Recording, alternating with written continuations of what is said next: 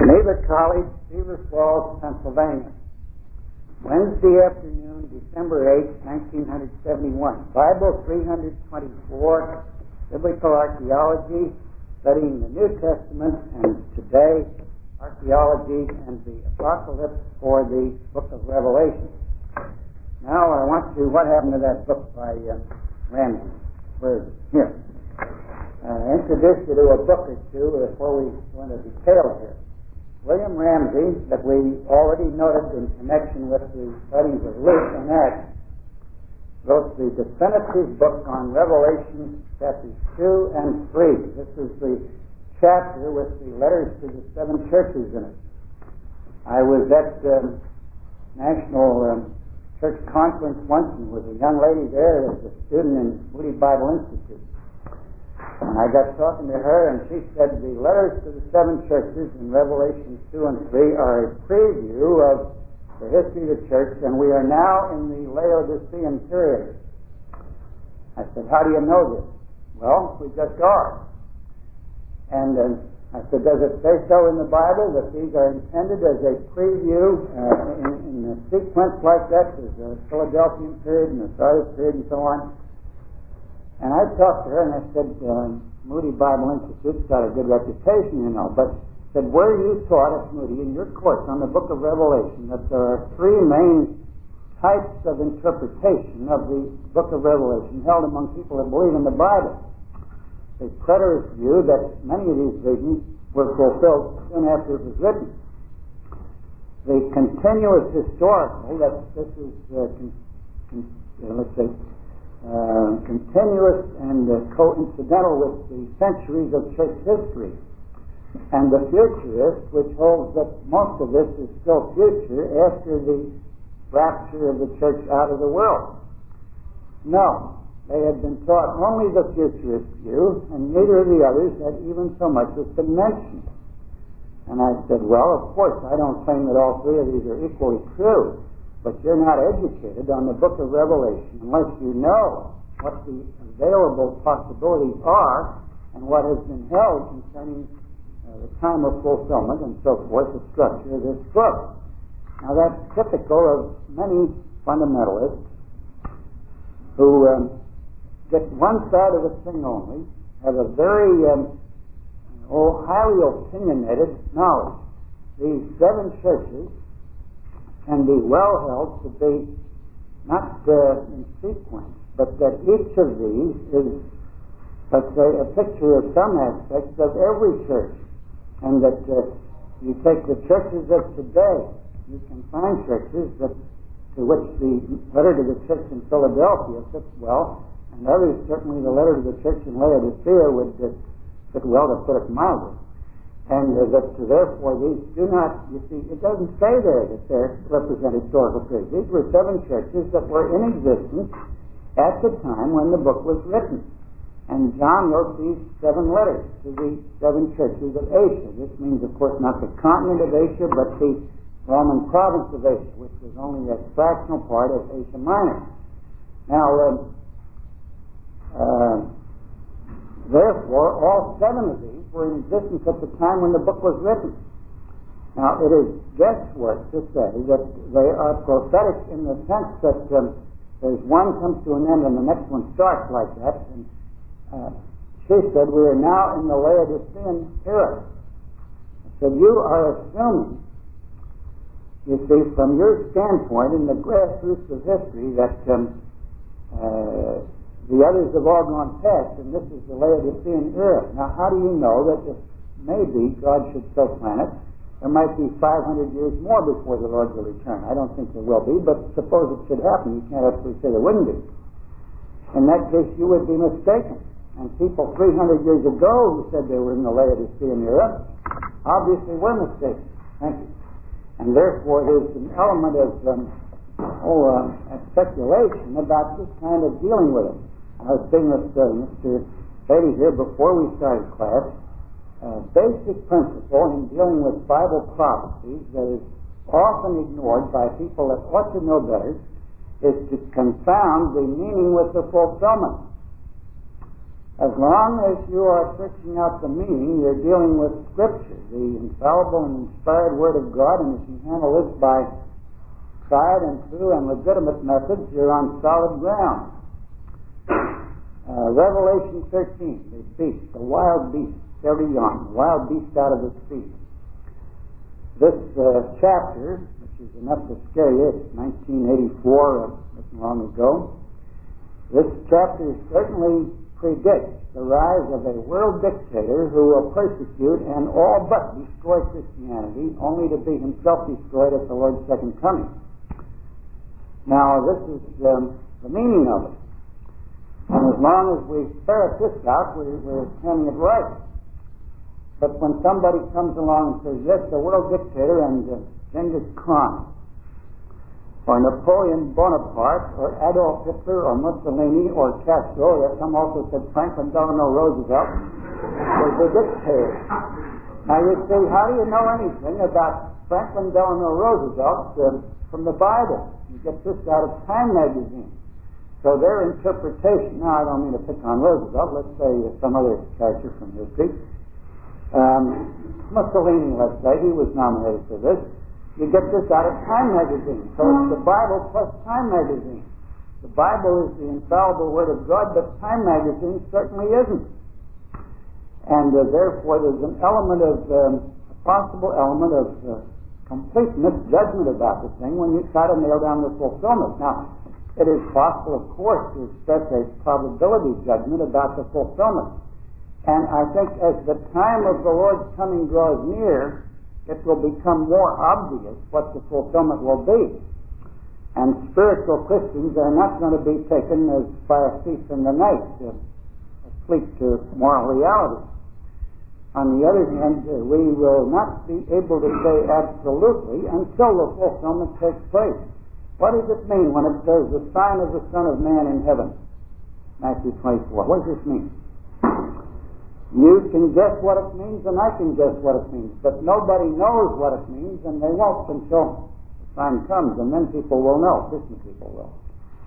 So this is a basic issue in interpretation of the Bible. You distinguish prophecy, especially the meaning from the fulfillment. And in studying the meaning, you are on substantial solid ground. When you start to speculate about the fulfillment and attempt to pinpoint that, you overlook unconsciously the fact that you yourself are at a certain point in the historical process. There may be times ahead. Maybe this wild beast of Revelation chapter 13 is still in the future. I kind of think he is.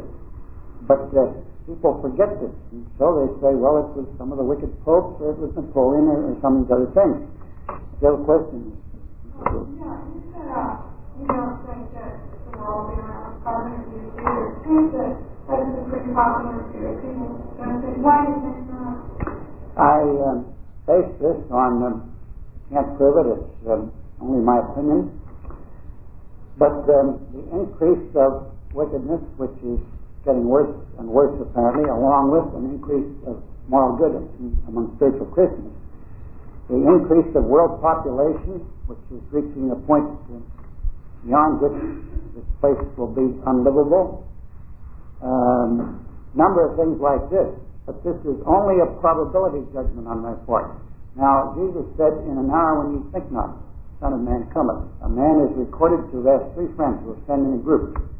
Do you think the Lord's coming will happen soon? And the first said, I think not. And the second said, I think not. And the third said, I think not. And this guy opened his Bible up. In an hour when you think not, the Son of Man cometh. Now, the truth is, the Bible does not tell us the time of the end of the world, or the end of this age of the world, or the second coming of Christ. This has not been revealed. There are signs given. One of these is the preaching of the gospel to all nations, and a number of others. Matthew chapter 24. Signs given which will indicate the approach of this. One of these is the great increase of wickedness. But the actual time, the day and hour, which you could write on the blackboard with a piece of chalk if you knew what it was, has not been revealed. And therefore, anybody, any religious teacher, whether Orthodox or cultic, that claims to know and figure out the time of the Lord's second coming is suspect. About the year 1000 AD, there was a widespread belief through the Christian world of that day that the world would have 7,000 years, and it was held there had been 6,000 in the Old Testament period, following the Septuagint chronology, and 1,000 from the time of Christ to the year 1000 AD in the Middle Ages of the Christian era. This made 7,000, and at that point the Lord would return at New Year's Eve, the year 1000. And many people are said to have sold their property, although what they intended to do with the money is beyond me, and gotten their white robes and so forth, waiting for the second coming as on New Year's Day of the year 1001. But it didn't happen. And the date setters never learn anything. There's a little book published by Concordia Publishing House in Missouri Synod Lutheran Church, in which there's a chapter in there on the date setters at work. These people have set the date and revised it time and again. William Miller, this is not on the Lakelock's book, but we got time to talk about this a little. William Miller, the real founder of the Seventh-day Adventist Church. Now, none of you are SDAs, are you? All right, I didn't think you were. He was a Presbyterian, I believe, preacher about 1838, and predicted that the second coming of Christ would happen in 1840. And got a big following of people. He had, I tell you, if he had a computer, he could have really gone to town, but he had it worked out mathematically from various data in the Bible.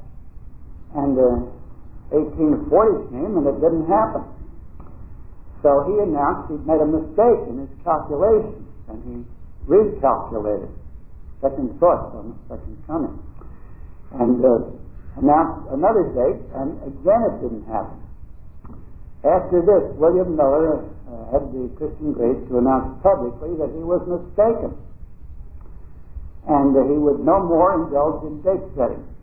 But a woman, Mrs. Ellen G. White, one of his followers and disciples, announced that Miller was correct the first time. Only the second coming didn't take place on this earth, it took place in heaven. Now this is real handy because you can't check it up very well. If you ask me, the Bible predicts the second coming of Christ on this earth. But they worked this out, and Mrs. White became sort of a prophetess and an interpreter of prophecy and a leading scholar of the Seventh-day Adventist Church. And for a long time they regarded her writings as almost, if not quite, on a par with inspired Scripture. This is skeleton in the closet of the SDA Church. They're trying to get away from this a little bit today. But she also claimed to have had a vision in which she saw the Ten Commandments on a tablet or monument with a circle of light around the fourth commandment about the Sabbath. Seventh day is the Sabbath of the Lord thy God. She interpreted this to mean the seventh day of the week, and she had seen a circle of light about this. So this gave the idea of the Saturday Sabbath, which is typical of the SDA denomination. Now you have to hand it to them for their conscientious convictions. There's nothing more inconvenient than to keep the Sabbath on Saturday in a country where most people don't keep it any day of the week. And this was very hard to do, and they're remarkably faithful in doing it. But this is not really the meaning of that. 7 days shalt thou labor and do all thy work. The seventh day is the Sabbath of the Lord thy God. The seventh day out of 7 in regular sequence says nothing about what day of the week it is, and the idea that this could be traced back to the creation and get the exact day of the week is, for my money, completely untrue. Now then, Mrs. White got out extensive works on prophecy, all of which are highly biased by Seventh-day Adventist theology. One of their peculiar beliefs, and this is much more damaging than the one about the seventh-day Sabbath, is their belief about the atonement. They take the type of the scapegoat in Leviticus, you recall Leviticus 16, I believe, there were two goats, and Aaron's hand was to be laid on the head of both of them, and one was to be the sins of the people of Israel symbolically transferred to this goat, and then one of them was to be killed and its blood shed, and the other one led off to the edge of the camp to the wilderness and turned loose. Orthodox theology has always held that both of these prefigured Christ. That the one that was killed prefigured Christ as crucified, and the one led out to the edge of the camp and turned loose prefigured Christ as buried, as if he took our sins on himself and carried them away, underground, let's say, when he was buried in a tomb. And both of them prefigured Christ. But Mrs. White said, no, the first one represents Christ, and the second goat represents Satan. And in the end, at the wind-up of this world, and before the next great age, or the millennium begins, the sins of the world will all be laid on Satan, because he's responsible. Who was it that talked Adam and Eve into committing sin? So Satan is responsible. Now, God didn't think so. He blamed Adam and Eve for it, back up there in Genesis chapter 3, I believe. But Mrs. White said, if Satan is responsible, the sins of the world will be laid on Satan. And then the wicked, who are not repentant and who are not Christians, will finally be annihilated. They do not believe in hell, not really. And the wicked will cease to exist as if they had never been. Their sins being borne by Satan, who, poor devil, will not be annihilated. But the wicked will be annihilated. And this, you see, detracts from the efficacy and unique character of the atonement of Christ, who is our Savior. After all, Christ is Satan. Christ bore our sins, and He alone bore our sins. And this leads to an error on this subject. Now, we had an accreditation about, not this last one of the college, but 10 years before that. And the Middle States Association had a team here, and since this was a religious college, they put not only a Catholic priest, but a Protestant pastor on the team that came here. And the Protestant pastor was a minister of the Seventh-day Adventist Church. Boy, oh boy. And I interviewed him.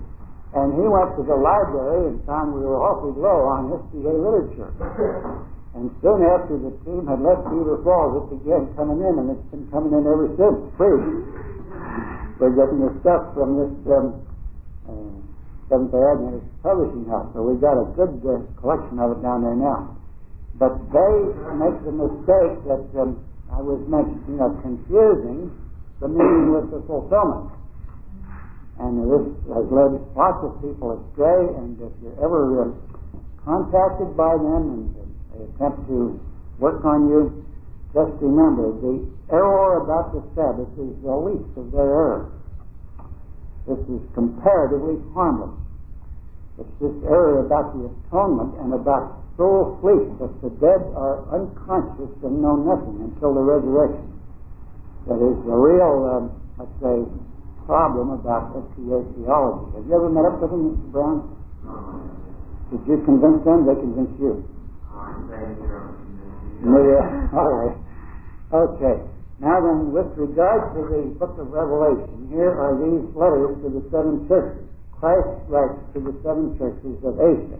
John the Apostle was a prisoner on the island of Patmos. This is a lonely rock. I suppose the nearest we got to it is Alcatraz, off the California coast.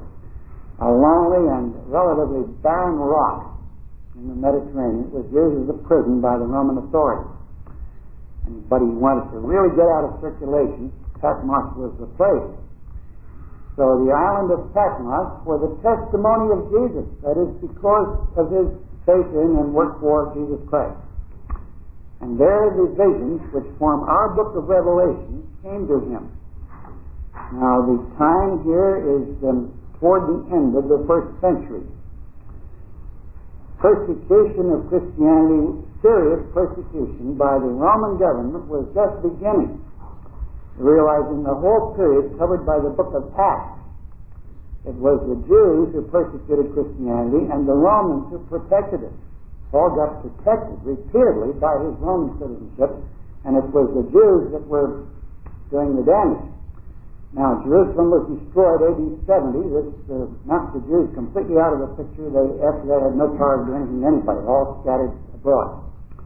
And Jerusalem destroyed, and the Romans found out by that Christianity is not, as we had previously supposed, a mere sect or denomination of the Jewish faith, but it is something in itself, and it claims to be the only true religion and to be universal. So here is a rival to the claims of Caesar, Lord Caesar or Lord Jesus. You can't have two universal kingdoms like this. At least they didn't think you could.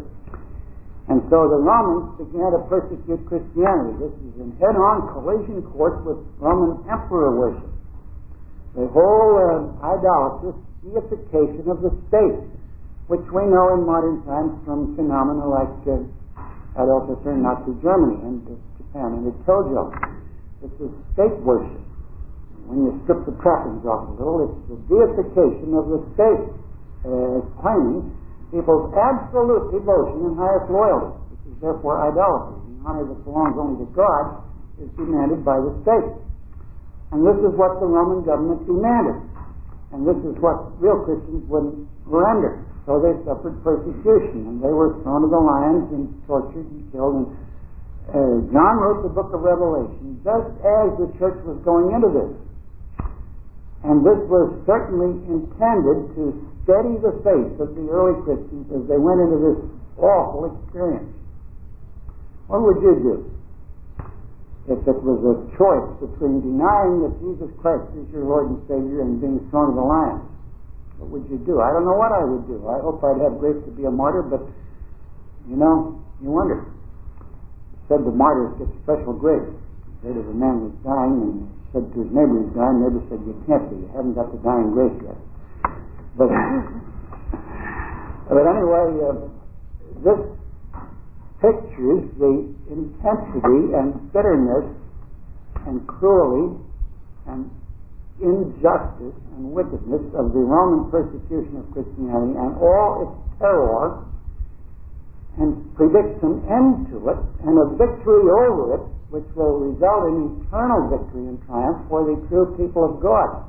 Now, I do not believe in the preterist interpretation, that is, that everything in Revelation was fulfilled a few years after it was written, but certainly it had many fulfillments during that time, but not exhaustively. It can have further fulfillment yet in the future.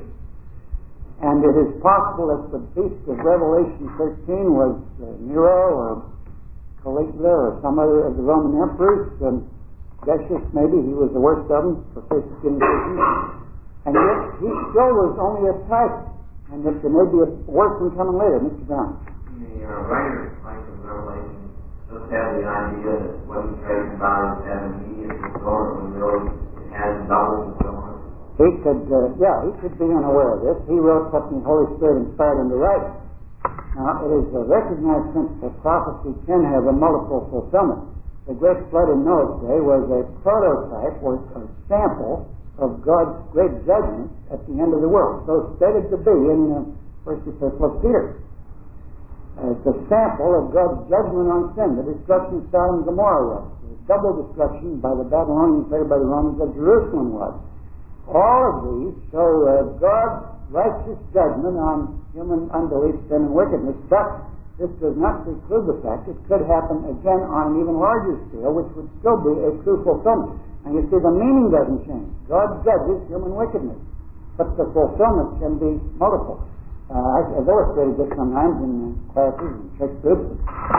Have a projector screen here and get a slide projector and get it down here where Mr. Beatty is sitting and throw it on the screen, and you have a small but bright picture from one particular spot. Then you move this projector back to where Mr. Brown is sitting, and you have the same picture, but not quite so bright, but larger. And you move it clear to the rear of the room, and maybe the picture will be bigger than the screen. So branch up onto the wall. But still it's the same picture. So you could have a fulfillment of Christ's prophecies in Matthew 24 at the destruction of Jerusalem in the year 68 to 70. Again, at certain other times in world history, but especially at Christ and just before Christ's second coming. And this would be the ultimate fulfillment of it, that would exhaust the meaning of it, that could not be fulfilled again after this. Another illustration, you have a nice smooth surface pond of water, and you throw a stone in, and you have concentric ripples. One stone will say that's the meaning of the prophecy, but the ripples are multiple, and they reach out and out and out. The nearest ripple is right where you threw the stone in. But then a little farther out there's another circle, and then out farther there's another one, and it goes out to the edge of the pond. And this would illustrate the fact that a particular statement of Scripture, now I'm not saying all prophecies have multiple fulfillments, because probably they don't, but certainly they don't, but some do. And the meaning would always be the same. You cannot have a prophecy with two different meanings that are properly different from each other, but the fulfillment can be different. The same thing is true of something like the Ten Commandments. Thou shalt not covet thy neighbor's ox or his ass. That apply to us today? Farm animals. Now, the part that applies to us is thou shalt not covet. If you want to translate it into modern terms to make it truly relevant, thou shalt not covet thy neighbor's Volkswagen station wagon or his John Deere tractor. And it's coveting that is forbidden there in terms of their life situation at that time, but it's applicable to us. And the meaning is the same, but the application expands with the changing of the time. Now then, this was written then, let's say, to comfort and encourage and steady the church as they went into this terrible period of persecution. And this does not exhaust the fulfillment. The Roman persecution came to an end with the conversion of Constantine, and let me tell you, he was a mighty dubious Christian, baptized just before he died. I doubt if he would be chosen to teach Bible in Geneva. But at any rate, he was enough of a Christian, at least a nominal Christian, to put a stop to religious persecution. AD 312, the Edict of Toleration by Constantine. There was a little flurry of it later under Julian the Apostate, but that was just a flash in the pan and was soon over with. So that stopped persecution. The church had outlived it. The Roman Empire got into, let's say, a knockdown and drag out conflict with Jesus Christ, and Christianity won, and the Roman Empire lost. Now, there's some other times. Probably there have been more martyrs in our own day in Soviet Russia and Communist China and other countries than there were in the entire period of the Roman Empire. But we don't have the data, except fragmentary data, to prove this. So, let's say the book of Revelation teaches not only that the church will be cruelly persecuted, and this happened first at the hands of Imperial Rome, but also that whenever the church is persecuted, God's people can take comfort from the fact that God is on the throne. He is the one that decides the ultimate outcomes of things. And the ultimate outcome for Christians eventually is bound to be good. Even if you get killed, the outcome is going to be good. Jesus said that some of you they'll put to death. Be of good cheer. They won't a hair of your head perish. How can you be put to death and not a hair of your head perish? Well, death is not what the world thinks it is for a Christian. It's western Pennsylvania and this world-famous tri-state area gets burned to a crisp tomorrow by a hydrogen bomb. And don't you worry, it could do it in seconds. The whole tri-state area could be burnt to a crisp in seconds or minutes. This, if you are in Christ, this could do you nothing but good. Nothing but good. But to the world, this would be the ultimate evil, you see. The worst of all possible things to be avoided. Now, the letters to the seven churches, I take it, were applicable in the first place to those particular churches. John looked to the angel of the church at Ephesus. How do you write a letter to an angel? Mr. Wilson, how do you write a letter to an angel? Well, angelos in Greek. Who's this? Mr. Brown, you're student of Greek? You're student of Greek. All right. Messenger. Sure, angelos means messenger, and this is from which we get the word angel. It is commonly believed that the angels of each of these churches were the pastor and minister of the church. So he's not elected. You don't just lecture the church at Ephesus. It's got maybe 100 members or more or less. You have to send it to somebody in particular, to the angel or messenger, God's messenger, to the church at Ephesus. Another idea is that this is a personification, sort of the spirit of the church, a kind of a personification of the church, but the other idea is more plausible. And so John wrote these in his present conditions on the island of Patmos and sent them, and they were received. And these churches are not equally treated. Philadelphia gets almost nothing but praise, and Laodicea almost nothing but blame, and that is a mixture of the two. Now then, people have wondered about the meaning of these. I will say these are applicable in some degree to every church at every time. All 7 of them are. You name a church that's written somebody in or something in that doesn't put something in every one of these letters. On the other hand, one may be much more applicable than another at a certain period of history or to a certain group or church or body of people. And this is typical of the whole Christian world down to the time when Christ will come again. Very possibly, the letter to the church at Laodicea will be preeminently applicable to the last days before the Lord returns. However, we are not allowed to say when that will be, you see. And so we can study these for what we can get out of it. Now, people looked through these and tried to make something of them, and so William Ramsey came along. And William Ramsey, that we met in dealing with the book of Acts and the epistles and so forth, he tramped over these places and wrote this learned book here. This has 450 pages in it. It's been reprinted and reprinted. This letters to the 7 churches put all previous studies of Revelation 2 and 3 in the shade. And nobody is competent to deal in a scholarly way with Revelation 2 and 3 that hasn't read either this or a book that is based on that abstracted from them. And he showed how, in each case, the geography and history of the city is tied into the statements and terms of the letter.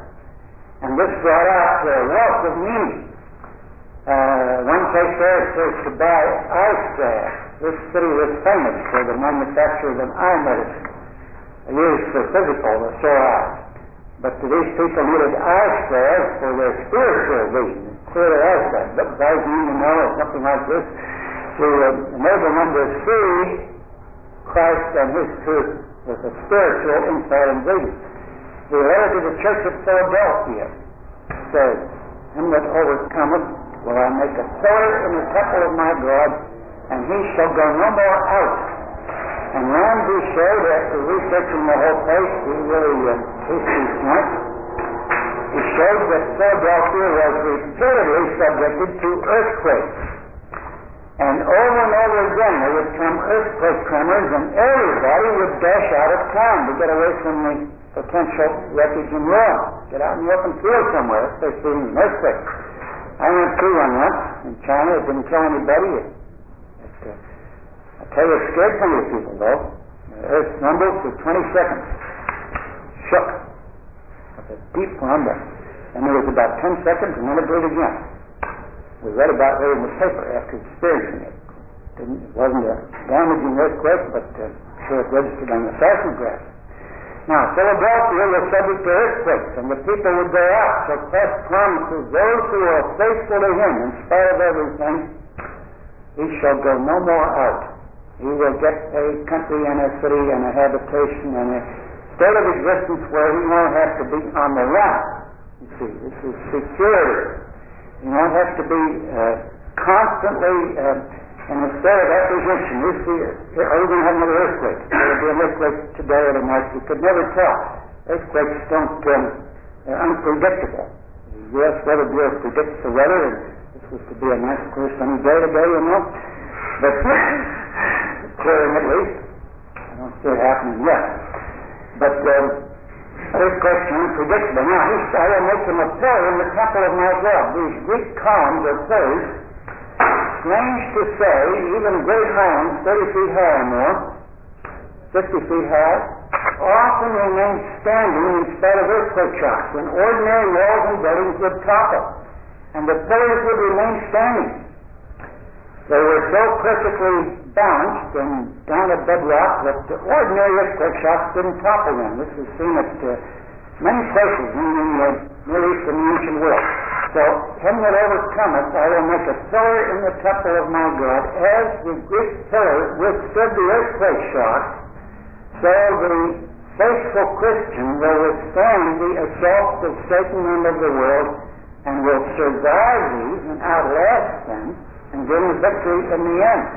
Now here's where the geography and history of the city goes right on the meaning of the epistle, you see.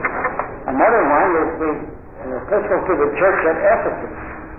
And in this case, it speaks of repenting and doing the first works, or else I will come and take your candlestick away, the first works. And Ramsey showed Ephesus had been a seaport. And when the river that flows out there brought more and more mud, and the harbor got all filled up with mud, and ships couldn't come in, and Ephesus was in danger of dying as a city, because the harbor on which economic life was dependent was filling up with silt, and ships couldn't get in, and so they just rose instead. And the Roman government came in and had a big engineering program to dredge that. And that was the first work. Later they had a second program to dredge that out, and that was the second work. But the first works were the most important.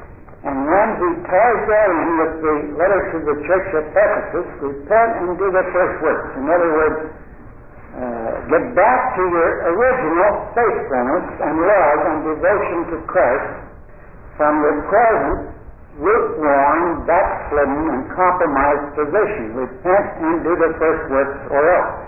And the issue of the city, dredging the river, becomes then a sort of a parable of our keeping the channel clear between ourselves and God, which requires praying and using the means of grace and witnessing for Christ and all these things.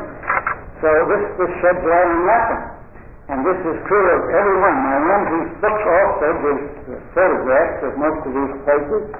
And in every case, he brings back, well, here's the case. This is Sardis. There's two pillars standing after everything else had been taught. The way it is today. When you read his book, I guess it's still that way today, all right. And so this has put an amazing amount of light on this. Now, when got a little bit of time left, not very much, but I'd rather take our time and get something out of this and very good, just so we got it done. Discoveries at Pompeii, bearing on the partial interpretation of the number 666, this is the name in your book, one of this chapter here, Archaeology and the Apocalypse.